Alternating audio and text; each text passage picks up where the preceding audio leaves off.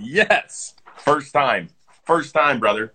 I'm talking about C-Rock. You're getting better at this. I'm telling you, man. You could host a show one day. I swear you could. Oh, you stop. You just gotta keep working hard, big boy. Don't even put that in my brain. All right, so good morning to you, sir. One thing, I had a request. Since this is now a podcast, and I want to remind everybody that you can see this. If you can't join us live, that's okay. You can see it on the JM Baseball YouTube channel within about 2 hours after we're done.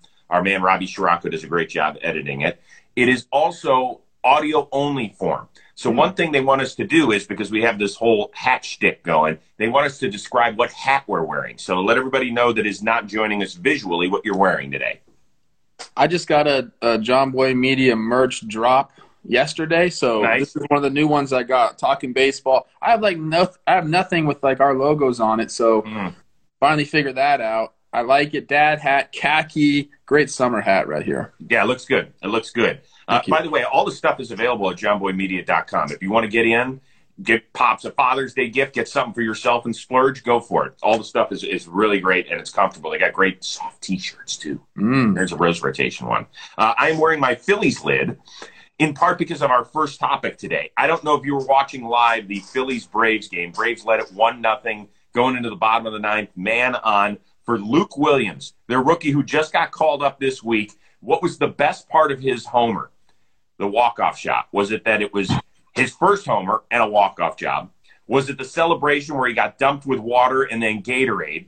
Was it his post-game interview where he got teary? Or was it that he got to hang out with his family afterward on the field and give hugs? Yeah, I think it's the family. Like from experience, when you get called up, it's a special day, not just for you, it's for everyone in your family, because I'm getting a taste of it now, and you've had a taste of it.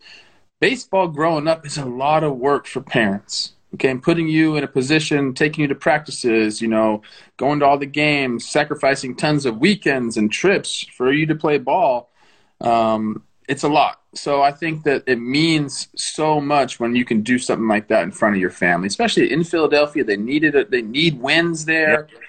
Yep. But I just love everything about it. Luke Williams, a guy he's a California dude, hasn't really done much in the minor leagues, and then this year kind of figured something out. 904 OPS in AAA, goes on, helps Team USA advance. So boom, confidence in AAA, confidence with Team USA, gets the call, hitting his first at bat, confidence.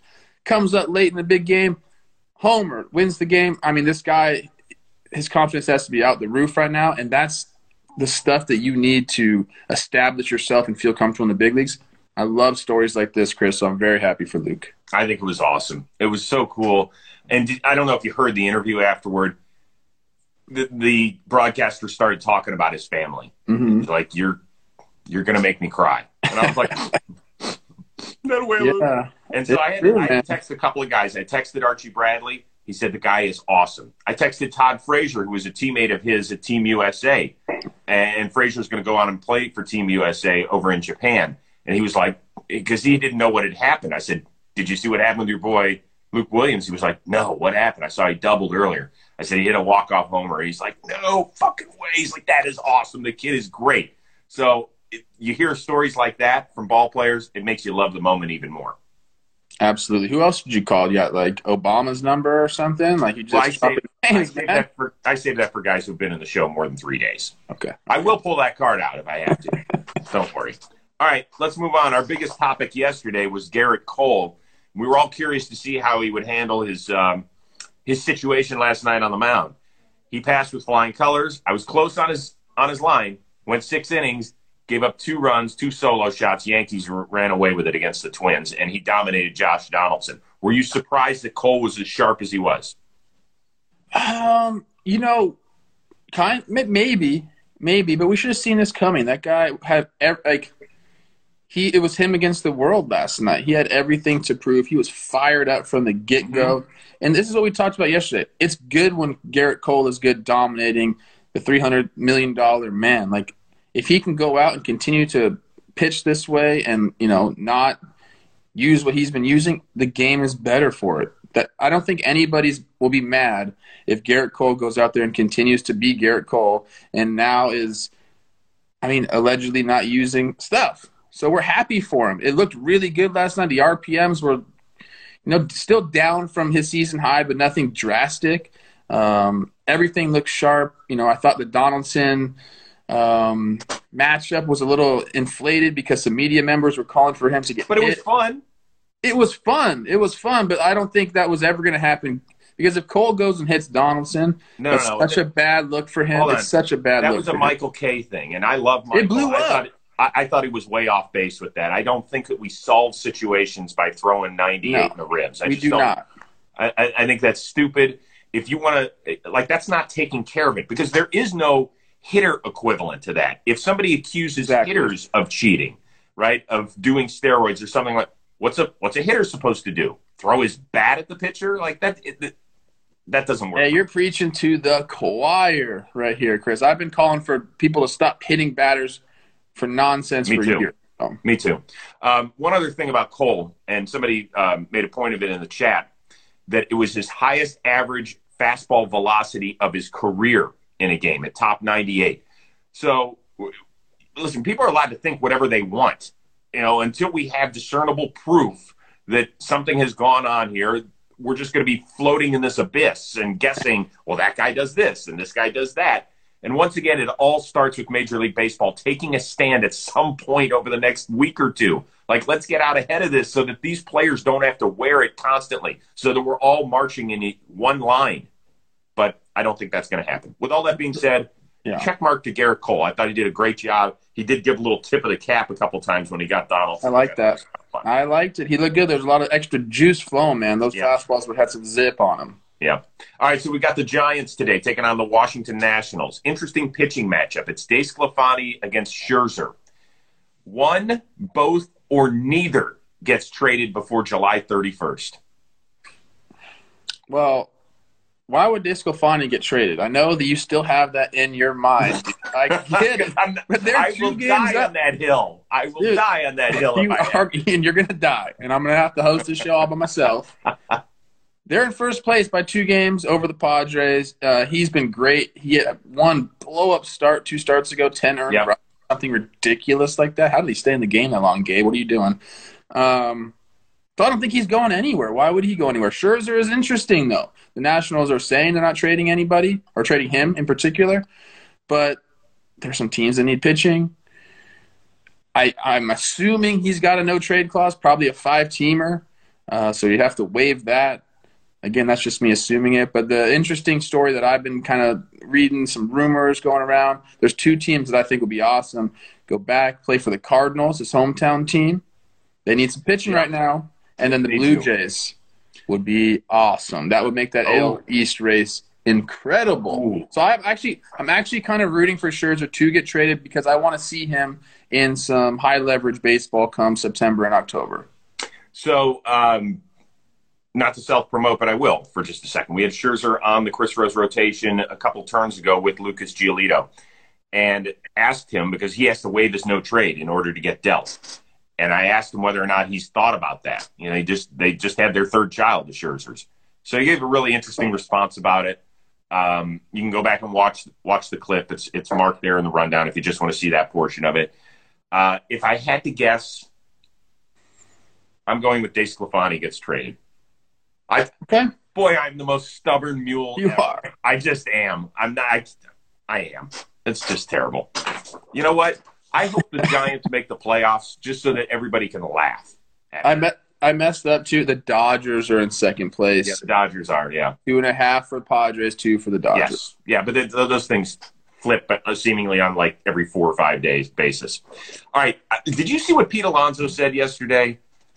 This was weird. People were asking him about pitchers loading up the baseball, and he took it a totally different direction. I mean, in 2019, there's a huge class of free agent pitchers, and then that's quote unquote the juice balls. And then now that we're back to playing in a regular season with a ton of shortstops or position players that are going to be paid a lot of money, like high caliber players. It's not a coincidence. It definitely is something that they do. Is Pete joining us from a different planet, or is he onto something? Would you put it past them? They literally went and bought Rawlings or whatever they did. They own and they can manipulate the ball however they want now. Mm-hmm. Okay, and I don't think that's necessarily a good thing. You know, he talked about how all the other sports, the ball is very important. It doesn't change. It stays the same. And we had crazy talk about, you know, even just deflating the footballs a little bit not too long ago with Tom Brady and everything. So the ball is very important. We know that. I wouldn't put it past MLB to do something like this. I really wouldn't, dude. I really wouldn't. I'll tell you why. Okay, I'll tell you why. Do. They look for any reason to suppress player salaries. They do. And there's a lot of things they can do. Service time manipulation, stuff like this with the balls. They've developed analytical numbers that they can cherry pick numbers however they want now and say, this is why you're not worth this. They've changed you're in your prime from 24 to 28. Now you're in your prime from 20 to 26. Well, that makes sense because we don't pay you anything when you're in your prime. So there's a lot of things that they do. So I would not put it past them. But one thing is true. MLB needs to have a ball that stays the same consistently year over year over year. They have to do that. It feels like that is really diving deep. It's a billion dollar industry. Think about all the other $1 billion industries that go shady, go rogue. But it's a $10 billion a year industry. Yeah. Let's go there, first of all. Yeah. I just feel like to change the ball depending on how good the upcoming free agent class is a little bit of a stretch. I understand, that it's ridiculous that we keep changing the ball. And you hear it all the time from pitchers. They're like, this year it feels this way. This year feels that way.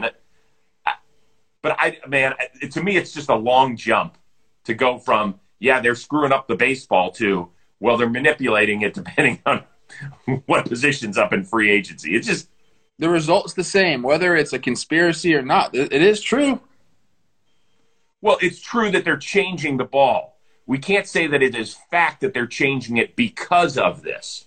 We don't have that. The fact that they're even attempted to change the ball to alter the game performance is dumb. I'm with you. That doesn't make any sense, and the people don't even freaking bat an eye at that. And you're right. And you and I we're on the same page on that. I'm just saying if we were in a court of law and had to try this case, I don't think Pete Alonso's winning the case. That's all I'm saying. I thought it was interesting and it was thought provoking. So Polar Bear, keep doing your thing, man. I might open up a lawsuit saying, "Look, you guys held that against me." You got it. No problem. No problem. If you want to empty your piggy bank, you go for it, bro. I'll support you and I'll keep sending you fresh John Boy Media stuff. I like that. Last one. Did you see the foul ball yesterday in San Diego where the mom is holding the toddler and I'm guessing 4 months max is the kid, turns around and on the ricochet grabs the foul ball? Do we applaud her for her athleticism or do we criticize her for poor parenting and not protecting her kid with both arms? Chris, you do not criticize a new mom with a baby. You don't tell her how to do her job whatsoever. Haven't you learned that? Dude. Haven't you learned that? Mama Bear can do whatever she wants, and I'm just going to say, good job. You can do those. Okay. They're scary, okay? Here's where I can't believe this. So if your wife was at a game with one of your kids and turned around and one of the kids is dangling there and snags the ball with the other hand, you wouldn't be like, why wouldn't you protect our kid a little bit more instead of going for the ball? Let me tell you this. She did protect her kid. She caught the ball. That ball was coming for the kid's dome, and she's like, I got it. Boom. Snatched it up. I applaud her. There's no criticizing. For all the moms out there listening, I know we got a lot of them. Yes. I applaud all of you for what you do. I'll never criticize you. Okay, this is not a gender thing. I've seen this with dads over the years who are dangling their kid, right? That's different. You can criticize dads. It's different. Huh? It's different. You can criticize dads. Whoa. No. Somebody just put in the chat, but we praise dads who do it. No. I was just getting to that point. For years, I've been on the same point. It's a parent thing. It's not a mom thing. It's not a dad thing. It's a parent thing. I always used to watch like a hawk before they put up the nets with my kids. I was like, you pay attention to every pitch. And I used to sit in between my kids so that I could go to my right or go to my left. Now, if you've seen me play baseball before, you know I suck. But I would, at the very least, get in front of a baseball for my kid. Oh, yeah. So, okay. I don't know. I don't know. I do know this. There's nothing stronger than the grip of a mom on her child. Like, she's not dropping that baby, no matter what. But the kid was a little floppy. Yeah, she had him. She had him. Floppy. Sure. Okay, let's move on. I'm happy she caught the ball. I'm happy the kid's okay. It's going to be an indelible image for them to share for forever. Yeah. I saw in a minor league game, or maybe at a spring training game, a bat fly into the stands. And a dad did exactly what you talked about, went in front of his little daughter and just stopped it. He got absolutely smoked with the bat in the face, bleeding everywhere. Huge eruption from the crowd when he got up and walked away. Like he saved his daughter. That's what you do, man. Yeah. By the way, no truth to the rumor that the baby was spider tacked to the mom's arm yesterday in San Diego, but we are having that checked out. Yeah, we do. Have to check on the baby RPMs, spin rate on that. What do you have working on John Boy Media today? I got a sequence episode coming out talking about Ohtani, some swing, some stuff he did in the off season to find his balance, and he hits a pitch off the Royals pitcher that was incredible to watch. So I did that, and then tomorrow we'll do our series recap, and that's it. I'm on my way to Minnesota on Saturday. What do you got? Love it. There's a new episode of the Rose Rotation out. It is with Lucas Giolito of the White Sox, who battled through a cold to get through the entire episode. That's how tough we are at the Rose Rotation. Tough. So tough. And we were joined by James McCann, the guy who caught his no-hitter. So we go through that sequence a little bit, to steal your term. But he also talked about DeGrom. There's a great clip that's already out, a little teaser clip of the Rose Rotation. Listen to James McCann talk about Jacob DeGrom and what makes him different than any other Cy Young Award winner he's caught, because he's caught a few of them. And then we cover a bunch of stuff. An amazing story about how James McCann, 10 days into his career, was asked for hitting help by none other than Miguel Cabrera. It is an unreal story where I was like, what? I almost had to do a double take with what I was hearing. So McCann, really methodical, very interesting dude. He also caught a beardless Dallas Keuchel while at the University of Arkansas. Dang. So we talk about that sort of stuff. I love that. It's a good, fun episode, so give it a listen. We appreciate it. I love it. All right, dude. Have a great day. We're back at it Friday, right? You're here tomorrow. Yep. I'll be here tomorrow for sure. Awesome. Everybody have a wonderful Baseball Thursday. We'll see you soon. See you guys.